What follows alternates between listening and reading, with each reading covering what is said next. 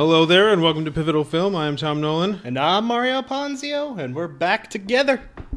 The duo's back. Is there a sound for that? Or a song that I should be playing? Spoiler alert. You have been warned. Thought about asking you for that last week, and I was like, oh. Okay. I didn't even think to give it to you until I listened to the episode, and I was like, oh, I could have used the spoiler alert. No, because I was doing the episode last week, and I was like, oh man, I should have asked for the spoiler alert thing because I'm going to do spoilers. But it worked out. You know what I'll do is I'll just stick all that stuff. Although, like, in the drive. Yeah, just in case. But it's good to have somebody to pinball off of because it's nice to be able to drink during a podcast episode. And to have, like, a moment to... You talked for, like, 40 minutes. Yeah. I thought it was like an hour. It felt like an hour. It probably was, like, several hours that took me to record that. Talking to yourself into a microphone is a lonely business. I don't understand how some of those podcast people do it. Doing the non-spoiler review and the introduction part was tough. Like, once I got into the spoiler stuff and I could just ramble, that wasn't so bad. Yeah. Because I could just do, like, history of Saw stuff. And then, like, my little vaccine 3-minute thing, that felt nice. But, yeah, the first parts of it were just like, ugh. Like, I feel like a pretentious asshole. Well, because when you listen to people do that shit, like, however much Bret Easton Ellis, like, that original run of podcasts was, like, very influential on... Maybe on how we do this podcast, whatever, blah, blah, blah, blah, blah. Like, when he would read one of his essays, like, I can't even imagine, like, what it's like reading that new thing that he's, like, that memoir thing, The Shards, which is, like, this book that he's written that he's, like, just reading on every week on the podcast, or not every week, or whatever he does it. That must be just fucking hell. Because when he would read those essays...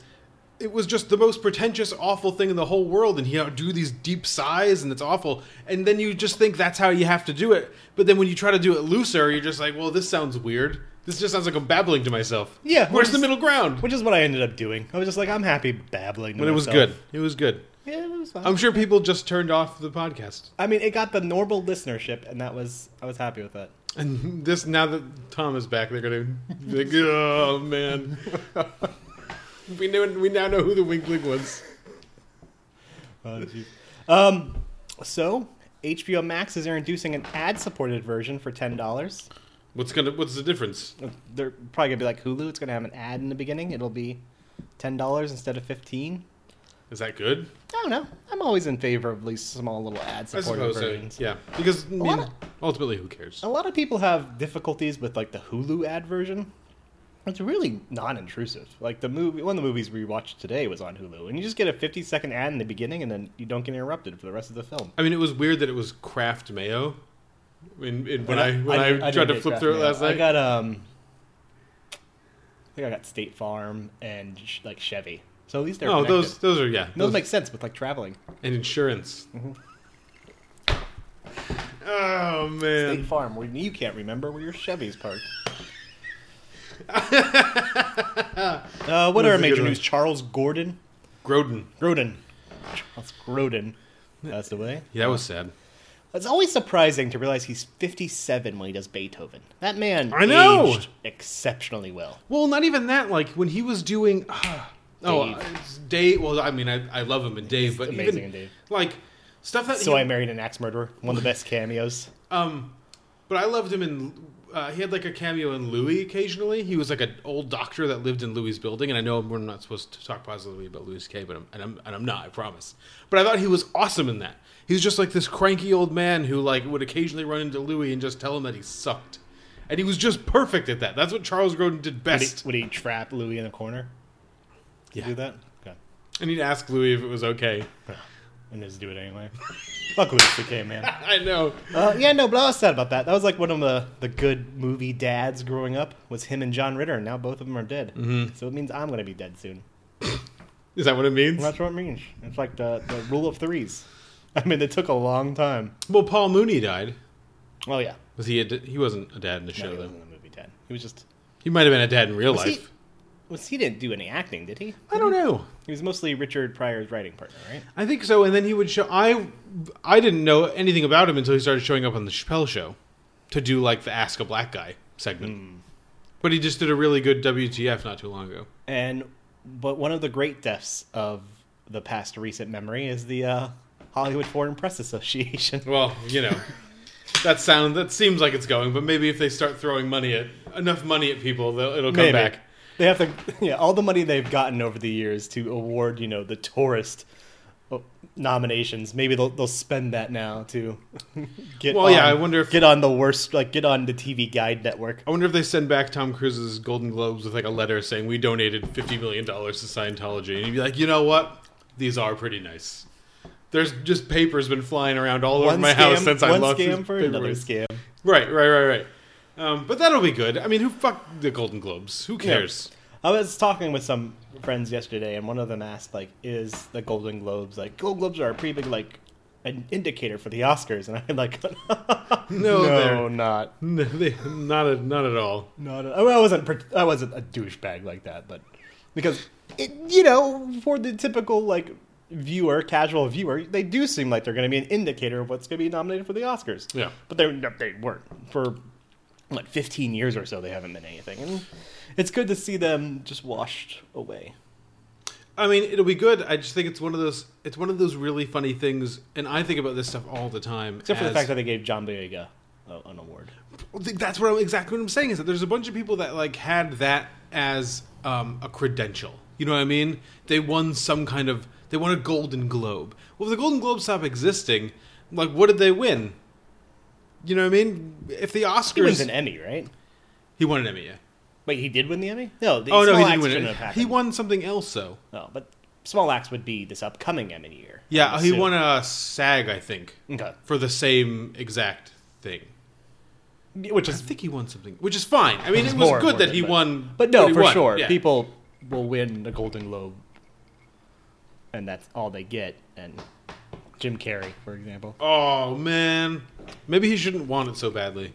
That's only ever worked for one person. Her name is Anne Hathaway. And Leonardo DiCaprio. But he deserved it. But he wanted it pretty bad. He did, but he also deserved it.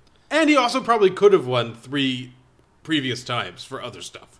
That is true. Segue.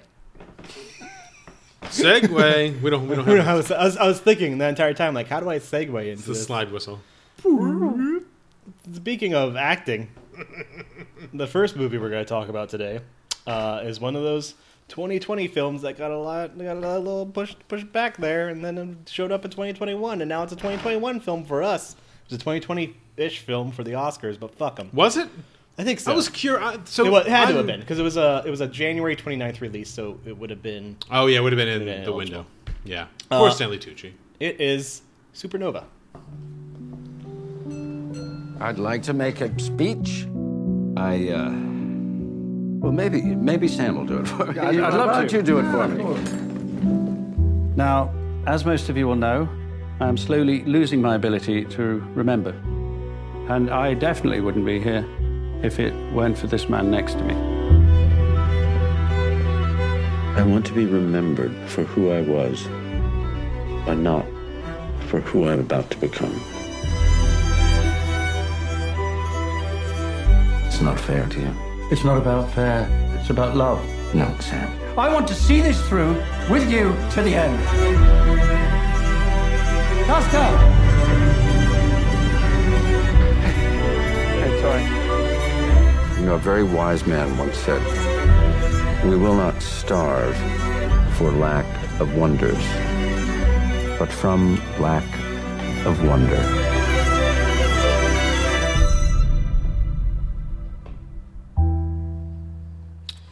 Sam, a classical pianist, and Tusker, a novelist, have been partners for decades and are traveling across England on a road trip around the Lake District of England.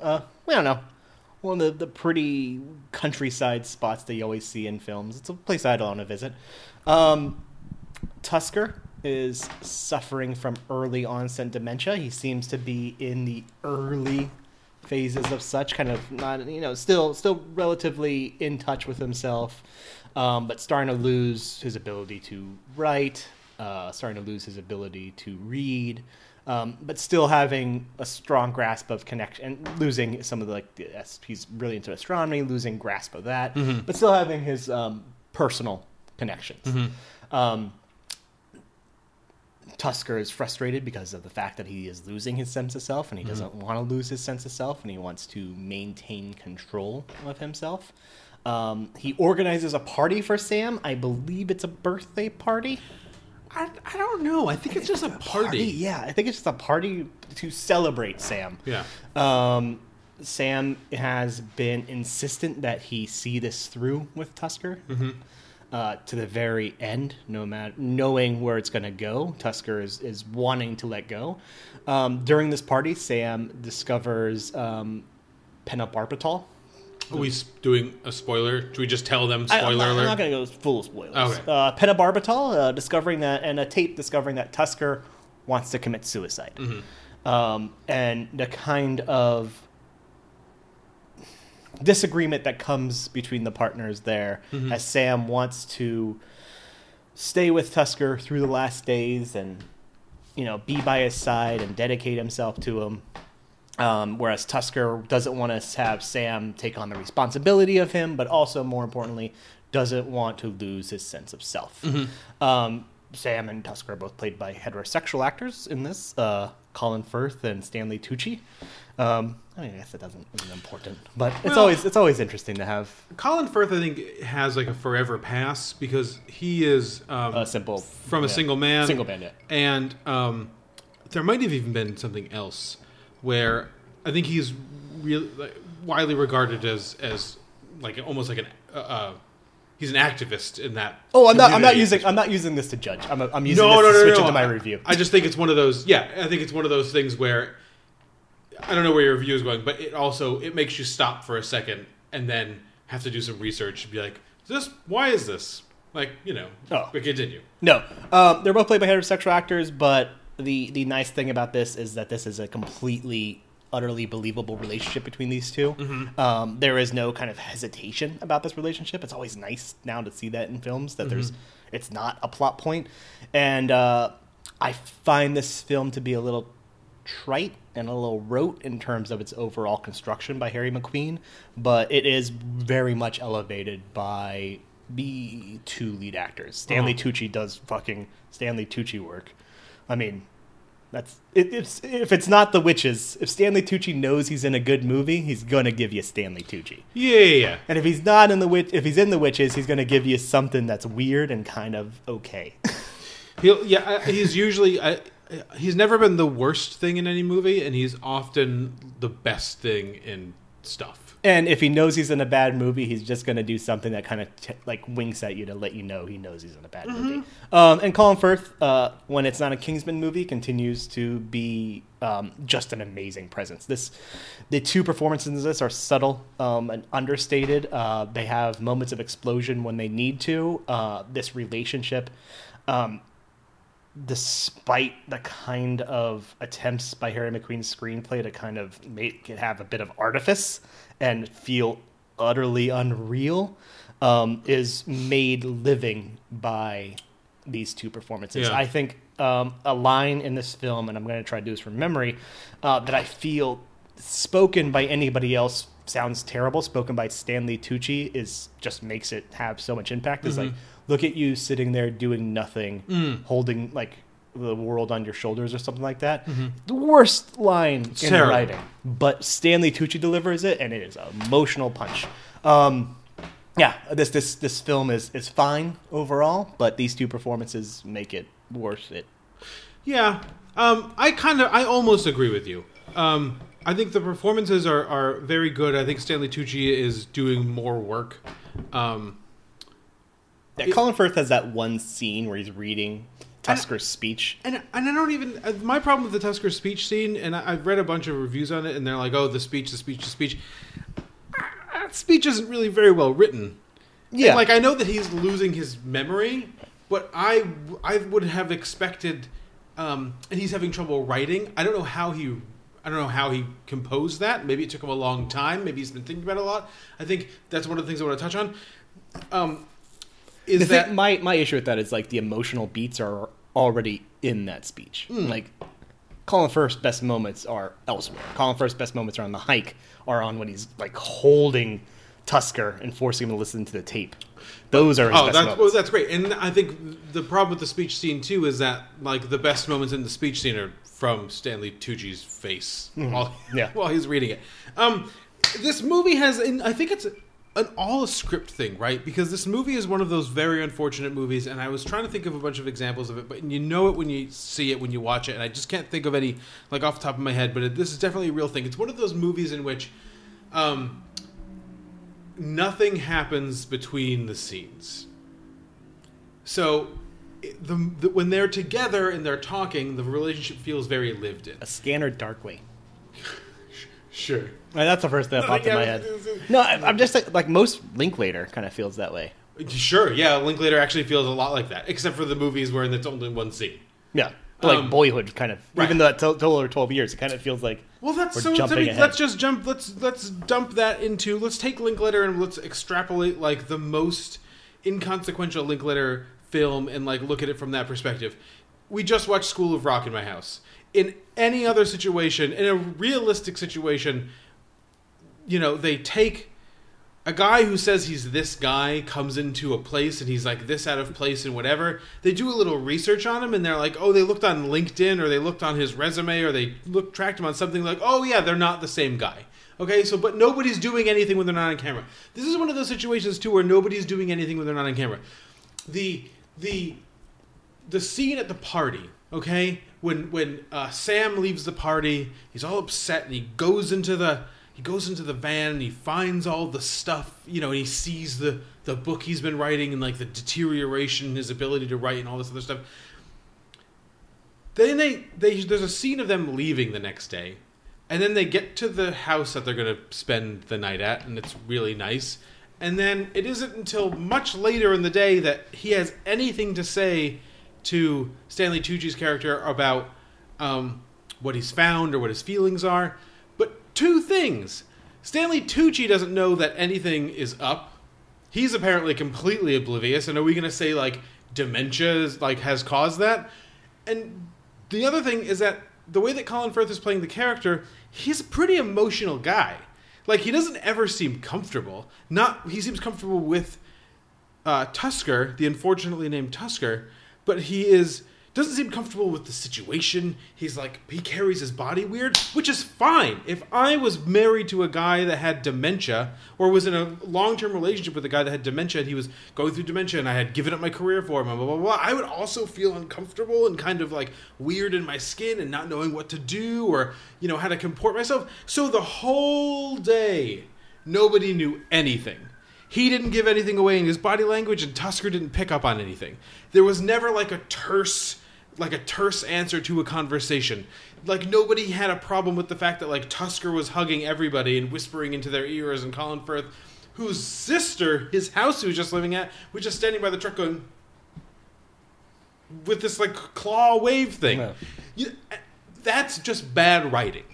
You know what I mean? And I think these two guys do their best, do their motherfucking damnedest to elevate this shit out of standard issue movie. And Dick Pope, as cinematographer, is elevating car travel shots out of the kind of morass of just general travelogue camera work into this really beautiful... It almost looks two-dimensional sometimes. You know what I mean? Like a Patrick... Remember in Wolfwalkers when they would show like the castle in the distance and everything was 2D and kind of stacked on top of each other? That's what some of those things looked like. It was really beautiful. Really reminded me of the original Vanishing. Like some of the... Oh, yeah. A little bit. Yeah. Little old, like lived in... but kind of like a warness and kind of a wariness. But it's an opposite to, you know, The Vanishing has a wariness because of its sort of level of thriller. But this has a wariness in sense of like its tiredness. Well, it feels the tired. Scenes look tired. But that in and of itself is like a perfect analogy to something that's happening in the movie. And then they're not retracing like a specific trip. It doesn't sound like, but they're hitting some spots that are meaningful to them. Or that they meant to go see or whatever. And perhaps the slightly washed out nature of those colors is representative of like how this must feel and how this is not matching old times, because it can't, because there's the dementia thing hanging over your head. What I'll end with on this point, and we don't have to end the conversation. We'll stop ranting. That stuff kind of got in the way of me like really like appreciating this movie. I think this is the third best. This is the least interesting of the 3 dementia movies I've seen in 2021. So I mean, so there's The Father, obviously, which is number 1, Dick Johnson's and then there's dead.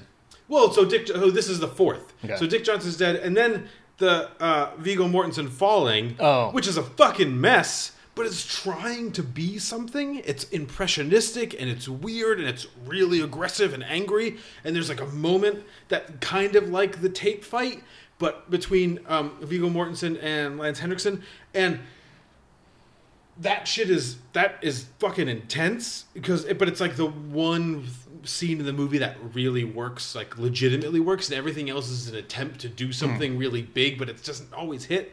This movie doesn't really attempt to do anything. It just kind of takes for granted the situation and assumes that we'll all feel bad, which we do because these actors make us feel bad, but then doesn't really give us anything. We don't have a beautiful speech. You know what I mean? We don't have a conversation with a niece like under a starry sky where they're not saying something completely fucking dumb and obvious about space in relation to the movie. You know what I mean? Like, and the idea of like the supernova is so like ham-fisted. Like, why does he like space? No one bothers to tell us why he likes space so much. Yeah, I kind of wish he had just written novels that had some sort of space connection. Or have the novel that he's reading in the thing be like something Time Out of Space or some shit like that. Color Out of Space. Color Out of Space, yeah. Turns out it's just secretly H.P. Lovecraft. He is. That'd be a twist ending. He's just like, I hate myself and black people. That'd be great. And then Sam's just like, oh, okay. Jesus. So I'm gonna. But that's it. Has anybody ever made that sort? That'd be an interesting movie. Like a person's been like hiding their like awful prejudice forever. Mm-hmm. And then the person just leaves them. And that's the thing. No, but it's just like they start realizing that the person they loved, as they fall into dementia, is just like a fucking monster. And so they're maybe just like, I don't know. This is just a premise that popped in my head. Like a really dark tale of just like a person like wondering what that meant for themselves. But I think that's a really interesting point in relation to this, because there's a lot of dark nights of the soul in this movie where Sam is just up in the dark, just looking out the window or doing stuff. But nothing's happening. But nothing's happening. Yeah. And you don't believe for a second that the movie's ever going to be like, have Sam at some point say to him like, no. Like, I'm going to call the cops, fuck you, like, I'm going to nurse you forever. The one brave choice, I think, of this movie is that this movie is really just about selfishness and how a completely worthy and valuable feeling that is. Mm-hmm. Like how Tusker's really being very selfish, but it makes perfect sense and you want him to be selfish. And Sam is being very selfish. And you understand. You understand why. And I think that's an interesting take on the thing. It's just flat. Everything's just so half baked in it. Like it's not really kind of delving into it. It's a movie that I think could have like cut out a lot of its middle and explored its themes. But it explored those themes a little more. Yeah. I mean, maybe you don't have much in terms of a plot, but who fucking cares? Nobody cares about plot anymore. Well, I think, wouldn't it be interesting if this movie, and I don't want to tell them how to make a movie that's already made or anything like that, but like, wouldn't this be interesting? Oh, you're taking that from Spiral. Yeah.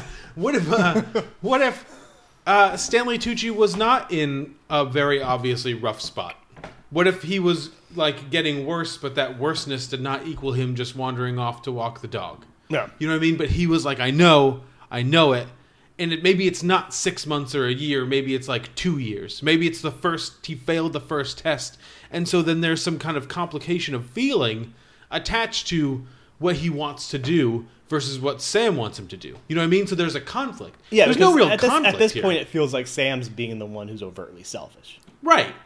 Because the film demonstrates to you that Tusker's like near the like precipice. But the unfortunate thing for that is the longer the movie goes on, the longer you get to see these two guys work together, you completely, like you said, understand why he would be selfish. Like, he just loves the shit out of this guy. No. So he's not just willing to just let him walk away, under cover of whatever that he's been cooking up on the side. You know, he can't read or write, but he can plan clandestine parties and things like that from people from all over England or whatever. I guess I don't want to go too much into it, but that was kind of like the whole. And I remember watching this when me and my wife were watching it when I got the screener out last year, and we were just kind of. She was on her phone like halfway through the movie, and like would pick her head up every once in a while, and be like, "Oh, that's sad," and I was just like, "Oh, Stanley Tucci's going to get nominated for an Oscar for this, so we have to watch it." And she's just like, "Which one's Stanley Tucci?" And I was like, "This one that looks like Stanley Tucci." And she's like, "Oh, right. I liked Colin Firth in Love Actually." And I was like, "Yeah, because that movie had personality. This movie has no personality. It makes you wish that it could take these guys and the cinematographer and do something awesome with it, and it just does something fine." Isn't it cool? This is just ending the conversation, so we can transition out. That at like a 4th of July barbecue, John Krasinski and Stanley Tucci just like hang out. Why? Because Stanley Tucci's married to Emily Blunt's sister. Oh, really? Yeah. So, just wonder what that conversation's like. Probably awesome. Stanley Tucci's like, "I'm a good actor." John Krasinski's like, I direct movies that have sound. You know what the best part of the reviews of The Quiet Place are? Part 2 is that the way that people are just like begrudgingly saying like Krasinski did an alright job. No, the best parts of these reviews are like a couple of reviews being like, "It's impossible to separate the aliens from the COVID crisis." And it's like, yes, it is. This movie was done before COVID was even known. Yeah, absolutely. Like, anybody that says that is a fucking idiot. Like, you could say, like, "It's impossible for me to do this." But to say, like, "It's impossible to separate," it's like, no. Well, that's like Armand White Like reviewing Army of the Dead and being like, "Is this guy satirizing? Is his crossing over into Mexico satirizing like the immigrant crisis that Biden's bringing on, or is he causing it?" And it's like, neither. This movie has been done forever. All the time that it took to finish this, just inserting Tig Notaro into it. Yeah, then like Ben Wheatley's like doing Into the Earth, and people are like, "No, this is a bad horror movie." And it's like, I made this during COVID. It's about COVID. Right. It's just a bad horror movie. Not great. People are dumb. Ugh. I don't know if I want to go there. I don't know when this next movie was made, Mario. I have no idea. I mean, it was ever on. It was on your radar. It was on the people's radars whose job it is to have these types of things on the radar. And maybe not job, but the people that prefer to have this guy's stuff on their radar. Our next movie is directed by Taylor Sheridan. He shares writing credit, which might explain some things here with 2 other people. So it's not one of those Taylor Sheridan shepherded projects, you know what I mean? That he's got his hands all over and is doing Taylor Sheridan. I don't know, man. He's got 4. I mean, I'm gonna spoil it a bit, but he's got 4 in a row now that are not doing good. So we'll get there. We'll get there. Our next movie is Those Who Wish Me Dead. We promise absolutes. Act accordingly. Those men that came for your father. Did you see their faces? That's them. God's gonna cut you down. Give him something else to worry about.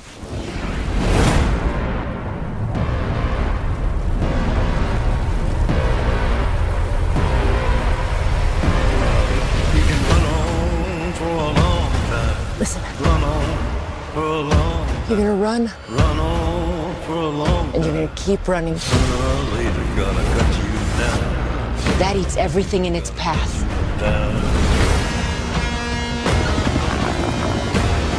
You really want to die for this kid?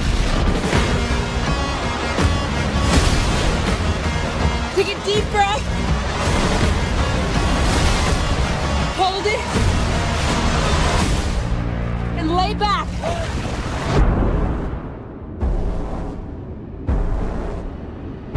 What happens next? You look it right in the eye. Tell them that God's gonna cut you down. Tell them that God's gonna cut you down. Here's a rule, Taylor Sheridan. If you're going to make a movie, have Nick Cave and Warren Ellis do the soundtrack, or don't make the movie. That's the rule. Okay, that's the new rule from now on. Those Who Wish Me Dead takes Does place. this movie have a score? Yeah, it's by. I know Brian Tyler. The joke is like I don't. It goes like this remember sometimes, and it's got some guitars and some violins and stuff. It wants to be Johan Johansson mixed with Nick Cave and Warren Ellis, and it's just neither, which makes it just be nothing. Jake Weber and his son. And I don't remember what Jake Weber's name is, but I love Jake Weber. I love when Jake Weber's in stuff. Owen Casserly and his son Connor are fleeing from Florida because some guy. Oh shit! I didn't realize that was that was him. He looks so different. Yeah, he looks very, very. He's like chubby. But always it's always nice when Jake Weber is in stuff. No. Jake Weber's one of those guys. I didn't recognize him, but then now that I looked at his picture, yeah. They are fleeing Florida because he is a forensic accountant, and he found some stuff that he gave to the district attorney, which they were going to use to prosecute somebody. The people that they were going to prosecute had him killed. So they flee, and he drives to the only place that he knows he can go, which is in Montana, to his brother-in-law's survivalist compound. He also happens to be the sheriff of this town in Montana. Deputy sheriff, right. Nicholas Holt and Aidan Gillen, who is from Game of Thrones, which I didn't watch, and from The Wire, which I didn't watch. He is from 12 Rounds, the John Cena vehicle. Okay, I didn't see that either. Well, you need to catch up.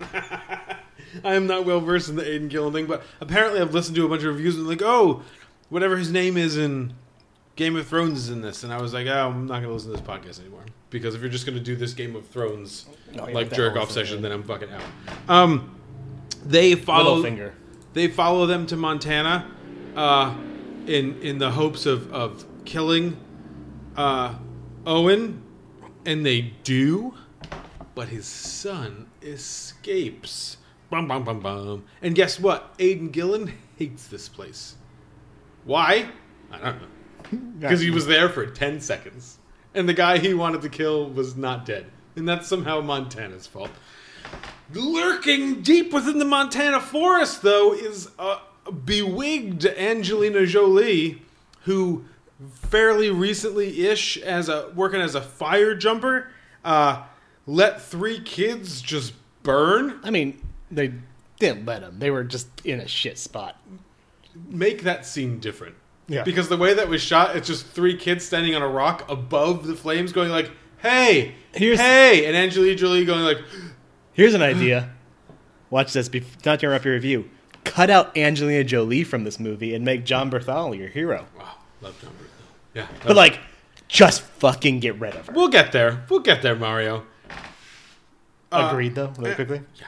Angelina Jolie's Hannah encounters Connor in the woods, and she takes care of him. She gets struck by lightning. They're in a gunfight. She falls 30 stories, I believe. There's twice, I think. Yeah. There's a forest fire that the 2 hitmen start. That's not as good as, Howie Long's Firestorm? No, well, they were in one of those podcasts I was listening to. There was has anyone made a good smoke jumper movie? I was like, yeah. It's called Firestorm. And it's only good because Howie Long is in it. And then I think Jeff Bridges made one fairly recently. Oh, maybe. I don't know. Who fucking cares? Ben Foster was in it. Yeah. I didn't see that one, though. Which, again, Taylor Sheridan movies apparently need Ben Foster in them. But we'll get there. And they also need to be directed by Kevin McKenzie. Kevin McKenzie? Who directed Hell or High Water? Kevin or Scott? Jeff McKenzie? Jeff McKenzie, I think. Jeff McKenzie, right? I don't remember. McKenzie. I don't remember what the name is. This is We're looking it up. Podcasting. David McKenzie. Dave. It's one of those. A regular the white guy's regular name McKenzie. Apparently, also John Bernthal and his pregnant wife Allison.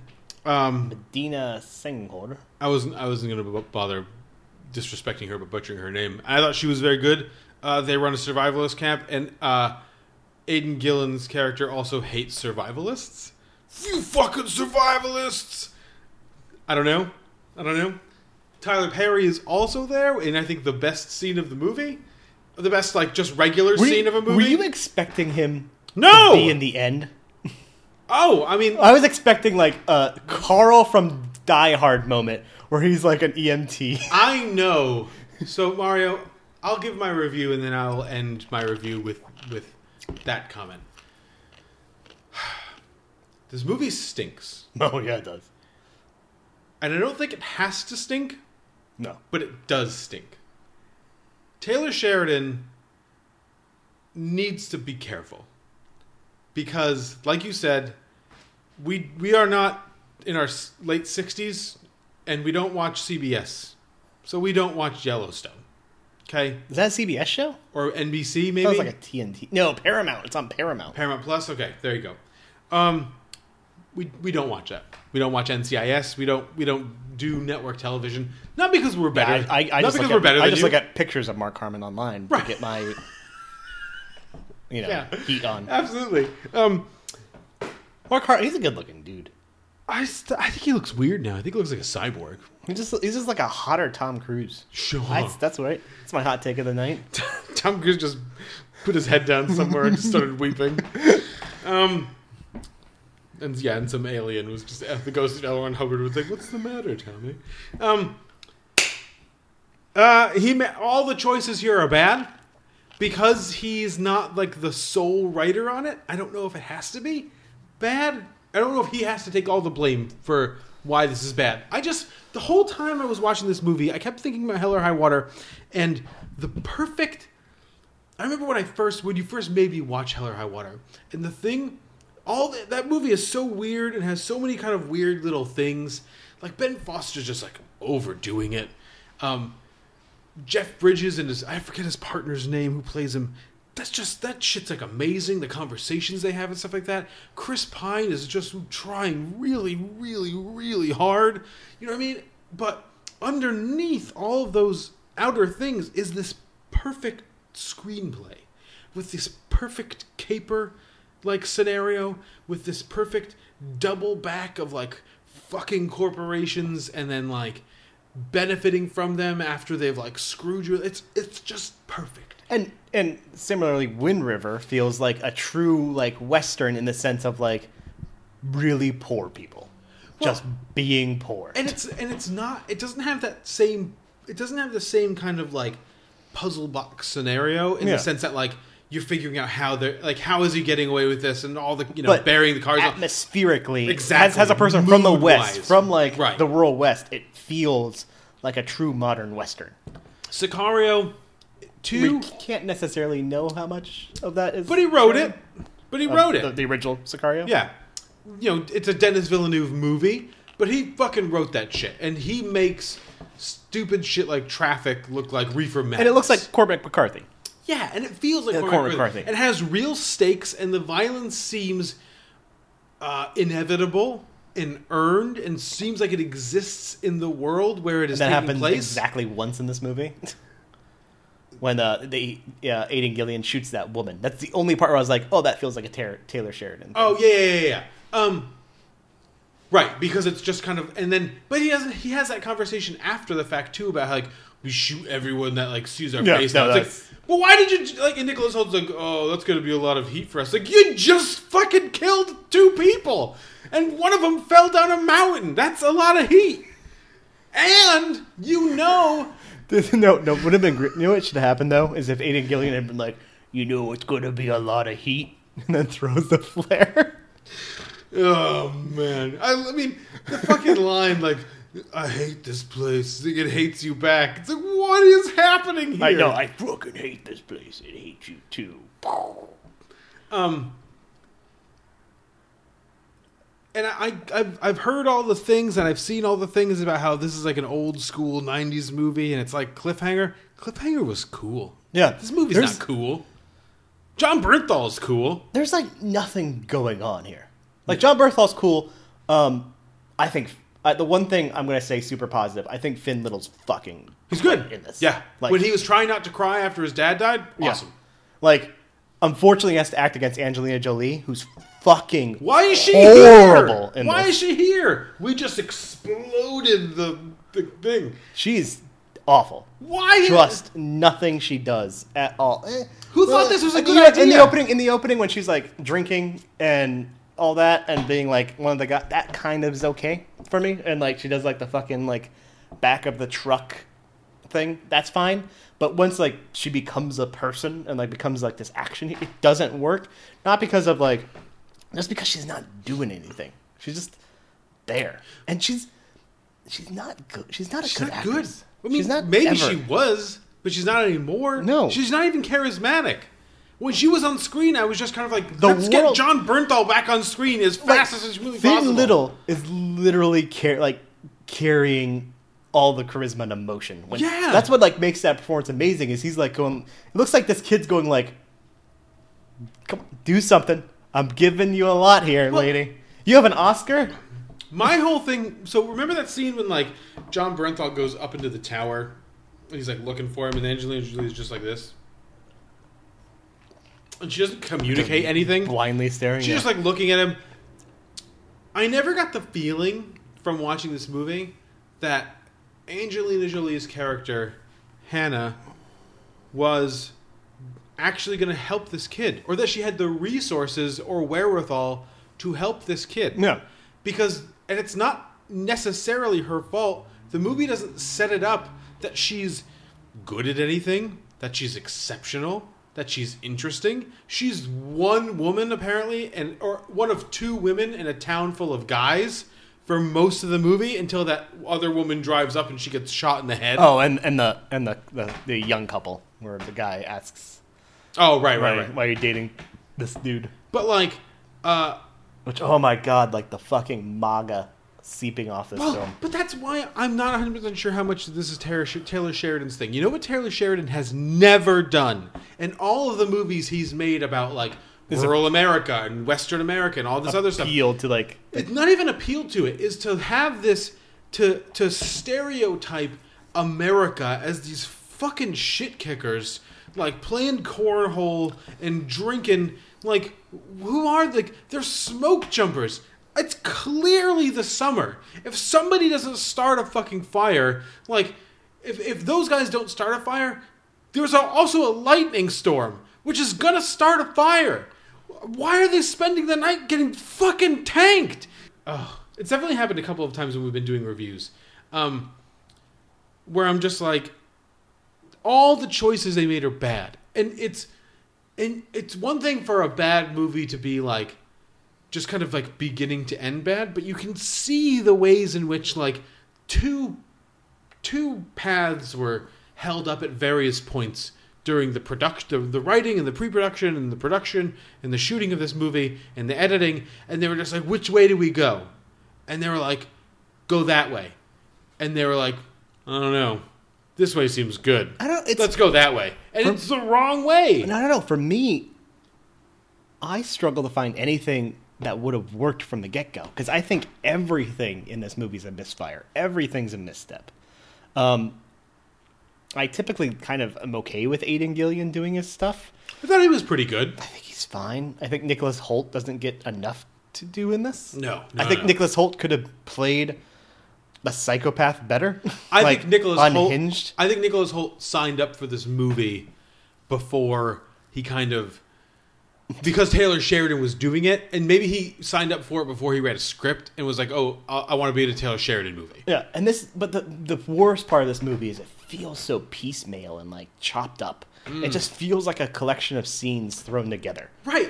Like there is no... You talk about movies where it doesn't feel like anything's happening between scenes. Like, they just fucking drive from Florida to Montana, and there's, like, no consideration of a space of time or, like, anything. Right. Like, it just happens. Right. And also, somehow, like, they're able to fly out there and in the same time period as they drive, and... I don't know. Whatever. It's just it feels as though nothing in this movie was going to ever work, and that would be fine. You know, an incidental subplot of what would actually be your driving action in like this forensic accountant leading to the kid. The skeleton of this film is a good 90s action film, but its complete execution is nothing of that sort. There is not a numerous amount of action set pieces. Do you need a pause? Nope. There's not like action set pieces properly choreographed. There's too many moments of like dramatic tension that wouldn't be in a 90s action film. Right.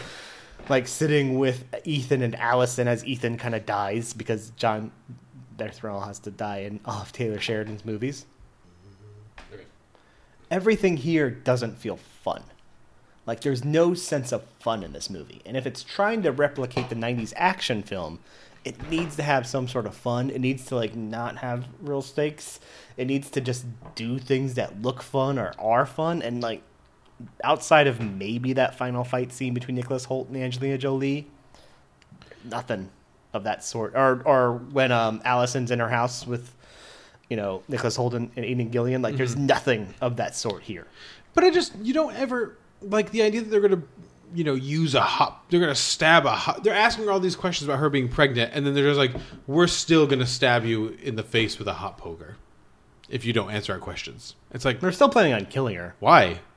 Like, But why? then they hesitate because she's pregnant. Right, but but they're why going to kill her. hesitate if they're just going to do it? Like, Yeah. I don't understand. In the same way that I don't understand, like, the scene where John Bernthal starts screaming at them next to the river about, like, shooting him. And then they're just like, if you do that again, I'm going to kill everyone you ever know, blah, blah, blah, blah. And then I thought that he was doing that so he could kind of step all over the trail. But then he just walks in the exact same way that he was going to walk anyway. So what was the point of that? What's the point of her just being like, there's nothing without you, so we'll just sit here and do nothing? Like, why? Why not just try? It's a movie. This movie has been ridiculous up until now. Like, why all of a sudden choose this to be realistic? Like, we're never getting out of here. Why? I don't get it. And then the biggest thing, and I don't know how you feel about this. The biggest thing is Angelina Jolie. Well, so biggest thing, the weirdest thing is Angelina Jolie because she doesn't fit and she doesn't work, and I'm not sure why she's here. The other thing narratively, Mario, is that, and maybe I'll give a little context for like where my thinking is. Have you been watching that show Mare of Easttown on HBO? It's really good. I don't like TV shows, but it's almost not a TV show, and it's kind of recalibrating it will recalibrate how you look at Kate Winslet. She's just apparently from Philly. I didn't know. I thought she was British. She's not.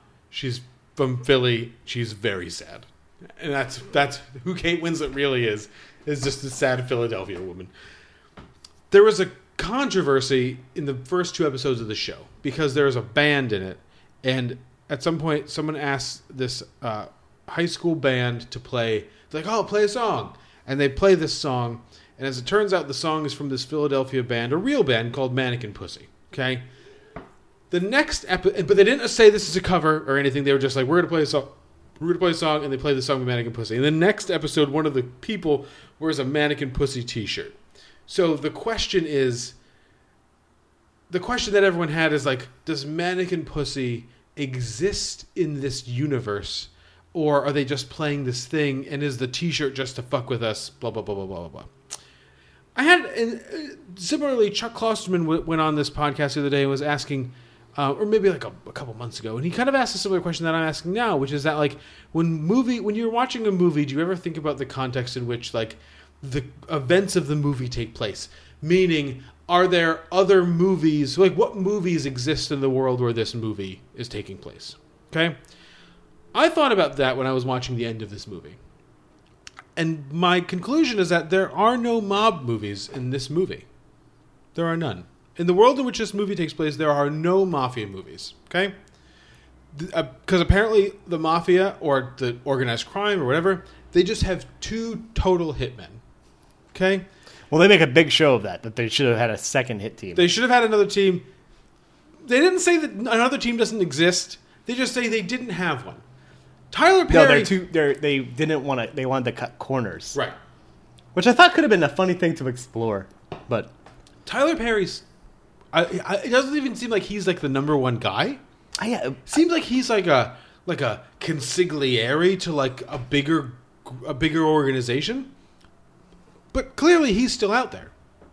He knows where this kid Chaz is. Palminteri is definitely the head. Yeah. He knows where this kid is, and now there's no sheriff. There's no John Bernthal in this town. What is stopping this organized crime syndicate from just killing this kid anyway? Who's going to stop him? Nobody. It's not like everybody's dead. When you make a movie like this, you have to kill everybody, or the viewer just assumes that, in a couple hours, someone's going to come pop back up and just be like, oh yeah, now you're dead. Well, but the interview's happening. But what does that even mean? Why would he want to talk to the TV? Since when? In what universe? And this goes exactly to my point. In what universe does the media knowing about about corruption equal arrests? No more deaths? Yeah. A complete destruction of organized crime? Well, the thing I love too is the fact that so they killed the ADA and they killed the forensic accountant who's going to be the witness. That forensic accountant's already turned over all the evidence to the district attorney's office. Right. That exists in the entire Florida region. You killed off 2 people. Good job. There's still all that evidence that shows all that corruption is still well within the entire. Although, could you imagine that movie where just the Blackwell brothers just kill everybody in the United States government to prevent this from getting out? And Nicholas Hoult is just kind of uncomfortable with it for a second until he's like, oh, what am I doing? Yeah, we gotta do this. That janitor, we gotta kill him. You might have seen a file. He saw our face. Yeah. He doesn't know who you are. You're just 2 white guys. Have no distinguishing characteristics at all, except for the guns that they're always carrying. Yeah, they're just one of those maybe banged Jennifer Lawrence. I don't know.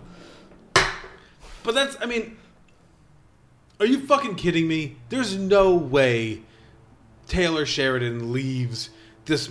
It ends the movie with this massive gaping hole in it and feels really good about it. But why make it then?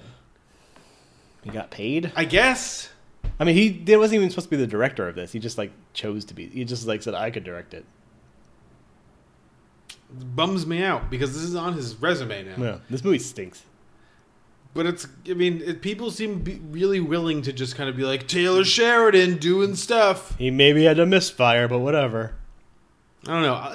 I don't know how you feel about it, having a Taylor Sheridan written film on your pivotal film list. It will make me think twice the next time he releases something. Yeah, I'm not just going to jump right into it and be like, oh, I have expectations for this. I actually have low expectations. No, it's true. I would have had Taylor Sheridan above Jeremy Saulnier to do the kind of stuff I want to have done in that same wheelhouse. But now Jeremy Saulnier is way over now. Well, because for whatever his last movie, Hold the Dark did wrong. At least it has something going. At least it's doing stuff. And it did this type of movie better than Taylor Sheridan just did. Yeah, it is crazy. But at least it went for something. It tried some stuff out. Yeah, it has character. Yeah, the movie's got personality. It's the people he cast have personalities. They're not just ultra famous people with just transcendent cheekbones and wigs, just being I'm fine. No, her I'm cheekbones a smoke jumper. She's not fucking. She's terrible. This is one of the worst performances I've seen. Not in the fact that it's actually a terrible performance, but in the fact that you excise her entire thing from this film. This film is just bad. It's not aggressively bad. She's bad in this, but she's so utterly holding this film down like an albatross. How about this? And we're doing this tonight. Nothing about her I don't believe anything what she's doing. What if they take the whole smoke jumping thing out of it? Because that sucks. What if... Take out the fire. Take out the fire, exactly. Take out all that stuff. What if what happens is that Jake and Ethan... Or even and Allison. Connor... Right, but Jake and Connor... Or Connor and Ethan. Or Connor and Allison somehow. They get to John Bernthal and his wife's house. Okay? And something still happens to Jake. And so John Bernthal is going out, so maybe the fire has to happen, or maybe something else has to happen, or whatever. So they're separated, and then it's Allison and Connor instead of this smoke jumping thing in Connor, and like she's protecting Connor in the way that she's protecting her unborn baby. How badass would that have been? Like, that's the movie I want. She's stringing a Hawkeye bow and arrow when they first see her. She just got it there. She's like sitting there all pregnant and shit. She's a fucking sniper. She's she could have killed both of them. And they don't like. She is very confident that at the end of this scenario that this baby will be fine. I was convinced Angelina Jolie's character was going to die in this movie, and that like either the kid was going to have to save himself, or she was going to have to come. Like Alice was going to come to like the rescue, right? But then she lives, and I was like, "That's a fucking." Well, then she shows up later. I know in the book. Hannah dies, which is really? Good. Yeah, she burns to death. Saving Connor and Allison. Oh, okay. Like, no, that's. I mean, if they did that in the movie, then she'd be the hero, and she's not the hero. But make the fire mean something, because like in the end, when like fucking Nicholas Holt's character dies, and you still have like another 20 minutes left of this stupid fucking fire. Well, why can they're like, oh, no one can outrun that except for Hannah and Connor, and Hannah just kind of face punched for like 5 minutes. As part of the torture, he's like, I'm going to just keep punching her in the face until you come out. Although I did appreciate that line. No, that was like, funny. When you let her go, he's like, no. He's like, but it'll be better than this. Right. I was like, that was the one part where I was like, that feels like a Sheridan. Exactly. But it has no stakes. It means nothing because this is fucking ridiculous. So when the fire is literally seems to be actively eating people right after that, the worst looking fucking CGI fire ever. How come that when he's punching her in the face, the fire stays exactly where it is? Until he's done punching her in the face and she stabs him and then the fire, and then she's just like, oh yeah, come on, fire. And the fire's just like, yes. But not fast enough to catch a woman who just got punched in the face 50 times and a kid. But does hit them right as they jump off the cliff, like every movie. No. We've seen this movie enough. It makes no sense. It doesn't.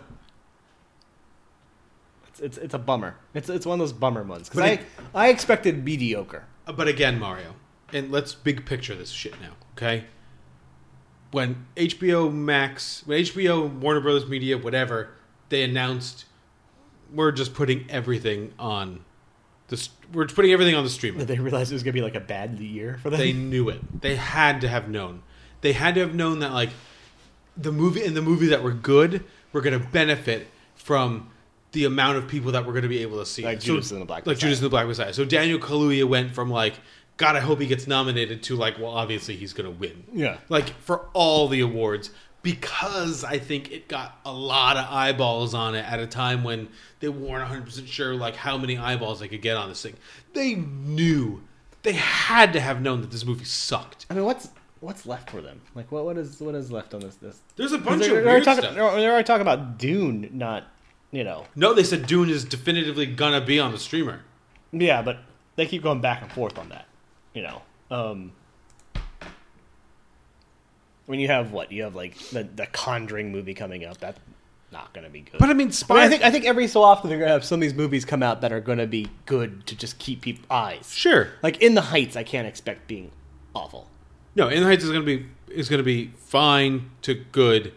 But it'll also be in June, and it'll make a bunch of money. I mean, the problem with Spiral as a kind of barometer is that it's a grisly, disgusting horror movie. So they're like, oh, it made $8 million, which in the scheme of making money is fucking horrible. Even during COVID, because movies that came out 3 months ago made more than $8 million at the box office. Mortal Kombat made $23 million. Exactly. So it's one of the greatest HBO Max films released, which is true. When you look at it, of the HBO Max films, I think it is legitimately one of the best. But that's the whole thing. Because of the HBO Max, people could write stories and do like major reviews of Mortal Kombat. Because, a lot more people could see it than we're going to be able to go to theaters to see it. If you had to guess, and this is just rough, and you can say that I'm like an idiot or something. I would imagine that $50 million worth of people saw Mortal Kombat opening weekend. Yeah. But it made $23 million at the box office. You know what I mean? Because it was on HBO Max. So Mortal Kombat was going to make some money. Spiral was not going to make some money. Those Who Wish Me Dead was going to bomb. Absolutely. Those Who Wish Me Dead was going to die. because like the old people that watch Yellowstone, and excuse me for like bragging on old people here, are not going to the movies to watch a movie that everyone said is like pretty grisly, like especially compared to like Yellowstone or even Hell or High Water. Which it wasn't, but no, but it's the death is more like casual. Yeah. In that. But I don't know. Looking at their upcoming lineup, like The Conjuring's not going to be good.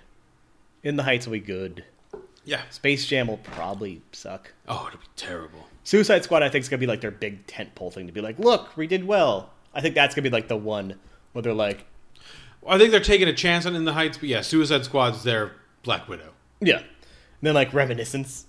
What is that? The Hugh Jackman movie. That's like he's a private investigator going into people's minds. Ugh. Malignant, I think they just don't know. What's that? That is the new James Wan okay. Gallia film. Yeah. But I think that's just like a shot in the dark. Sure, yeah. The Many Saints of Newark. That just screams HBO Max. Well, I'm not going to watch that, so. Dune, which I think they just regret having that put on there. Then like Cry Macho, a Clint Eastwood movie. That's good for HBO Max. King Richard. What's that? That is the the Williams sisters. Yeah, that's HBO Max, and then Matrix. But those, like, except for Dune and the Matrix, Matrix, they all in the Heights, they all sound and Suicide Squad. Yeah. So they have 4 movies coming up the rest of the year that don't sound like perfect streaming fodder. Yeah. This is the thing we didn't mention. I suppose we'll close on this. This looks like a streamer.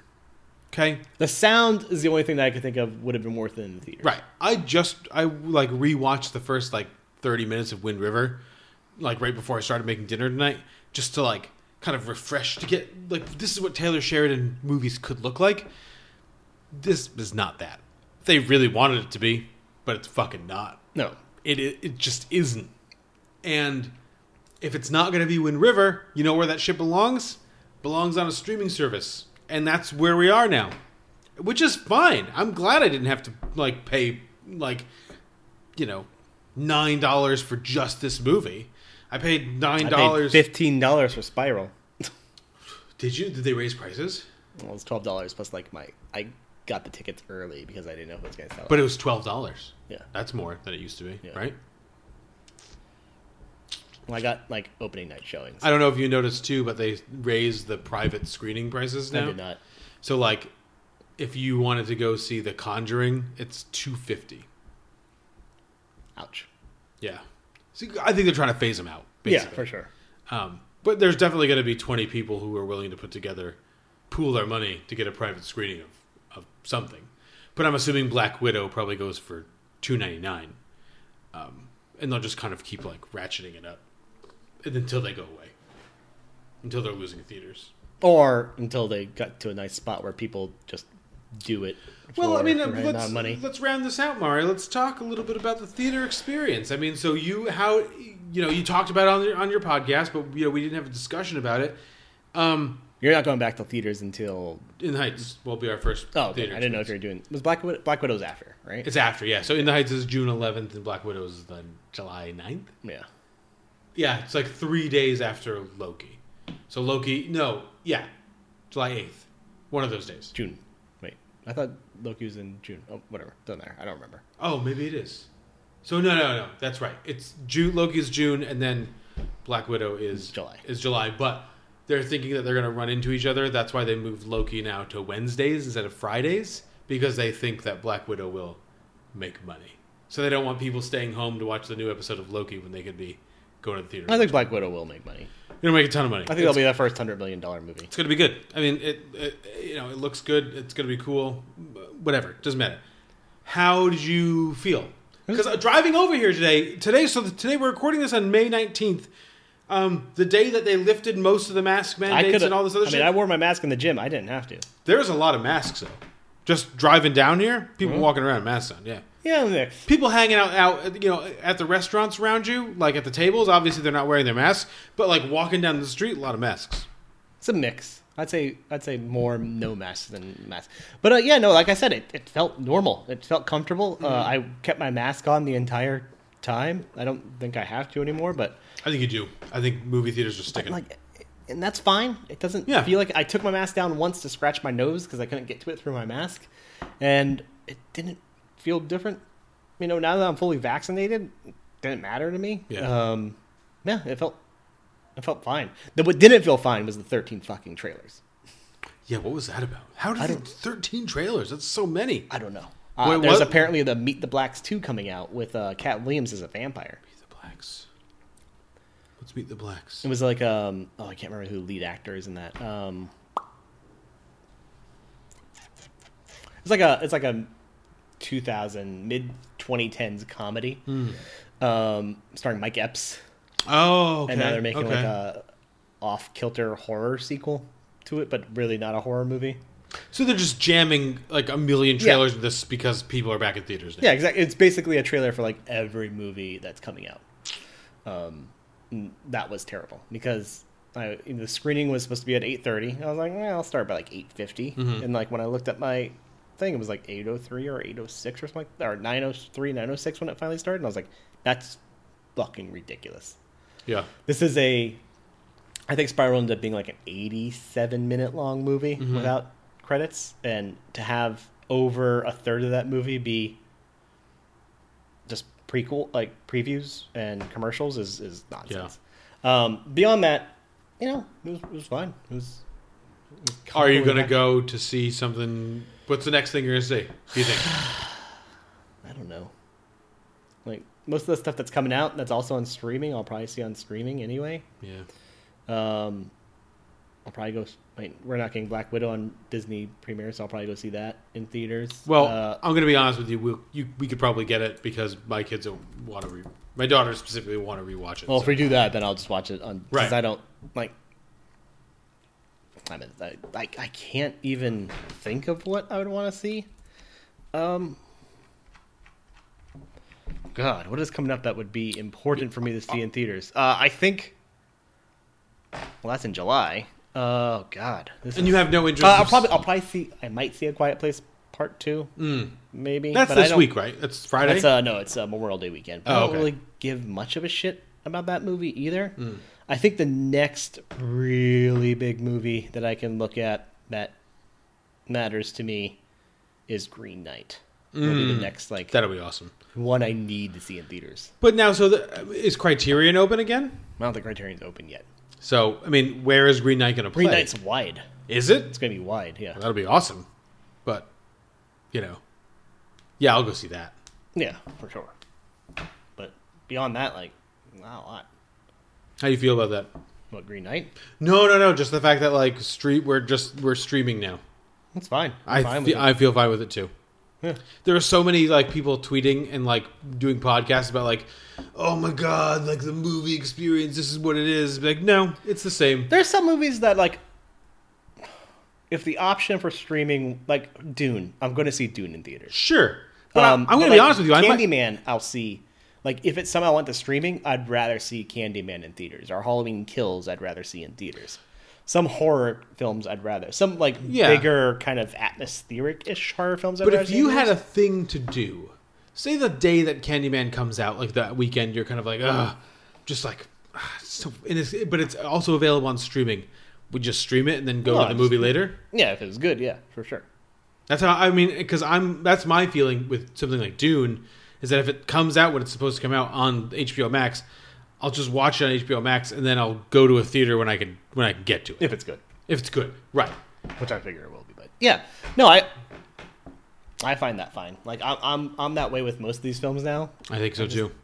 Yeah, hopefully Amazon buys out MGM before October, and then we get No Time to Die on Amazon. There's no way that would ever happen, but it would be nice. Maybe the Broccoli's have. Have you heard that apparently that movie's 3 hours long?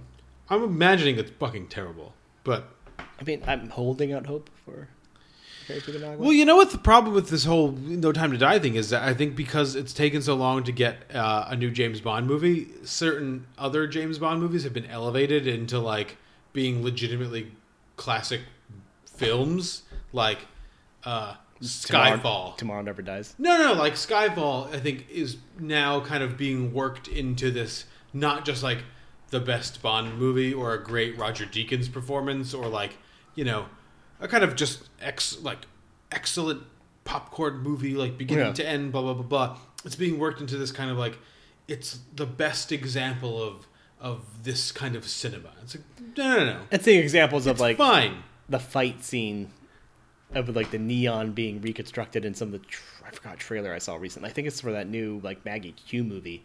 Like that clearly does that fight scene again. Well, I mean, who knew that what James Bond needed was a clarity of picture? Having Roger Deakins shoot your movie means all the images are going to be super clear, and that's going to make all the difference in the world in your James Bond movie. But it's not like, you know, it's not going to be on the BFI's, the Sight and Sound top 100, but it sounds like that's where people like want to put it now because it's just been so long between Bonds. And they're even saying, some people are even saying Spectre's a good movie. Those people are wrong. Podcasts. All right, we're done. Right? Yeah. I have no idea what we're doing next week. What are we doing next week? Army of the Dead? We have to. Sure, of course we have to. Sure. Gotta see. We're on Zack Snyder kick now. Yeah. And do it. The best part about the Army of the Dead stuff is that you text me that thing about Armand White, and like I read that review, but his texts now make it seem like he's really upset that he doesn't like he wrote that review. Oh, really? Yeah, like he's like, choose Snyder. Is Snyder choosing like the message or like aesthetics? Like you choose or whatever. It's like, is that really where it is? Like I know how Zack Snyder feels about politics, and he hates your politics, Armand White. But he also loves Ayn Rand. Yeah, because it means he can do awkward needle drops in the middle of like a slow motion sequence, in the middle of like the 17th slow motion sequence in his 3-hour zombie movie. That's what Ayn Rand taught him. If you care about slow motion needle sequences, you can tweet us at Film Pivotal. Or you can send us an email at pivotalfilmpodcast@gmail.com. Or you can go to pivotalfilm.com, which I updated today at work. So now we are mostly up to date. I posted about it on Twitter. So I updated it all the way like up to like the number ones. I'll just let that hang for a little bit. So if anyone wants to get there, they just see this like whole package. And then I'll put these things up after people kind of, after all the beers up? All the beers are up. All the lists are up. So after Twitter kind of calms down and like stops like trying to put us up on their shoulders for being champions of the list, I'll start putting these episodes. I'll dump these episodes on it too. Nice. Yeah, we're there, Mario. We did it. So yeah, stream a movie, drink a beer or a gin and seltzer drink. Get stabbed in the shoulder. What does that mean? If you haven't been. Oh, you should get fucking stabbed. I mean, come on. These people that are just like, I'm not... I mean, unless you're like an 11-year-old kid. Just wait your turn. Just wait a couple months, and then they'll be stabbing you. For sure. But all you people that are just kind of like, oh, I don't want them to put an untested vaccine in me. Millions upon millions of people are not dead. And are not, like, rendered And you probably ruined. have had a Whopper in your life. You've definitely had both Whoppers. of the burger variety and the chocolate malt variety. Right, which definitely includes more chemicals that are in that vaccination, so don't worry about it. All right, drink a beer, get stabbed, and we'll talk to you next week.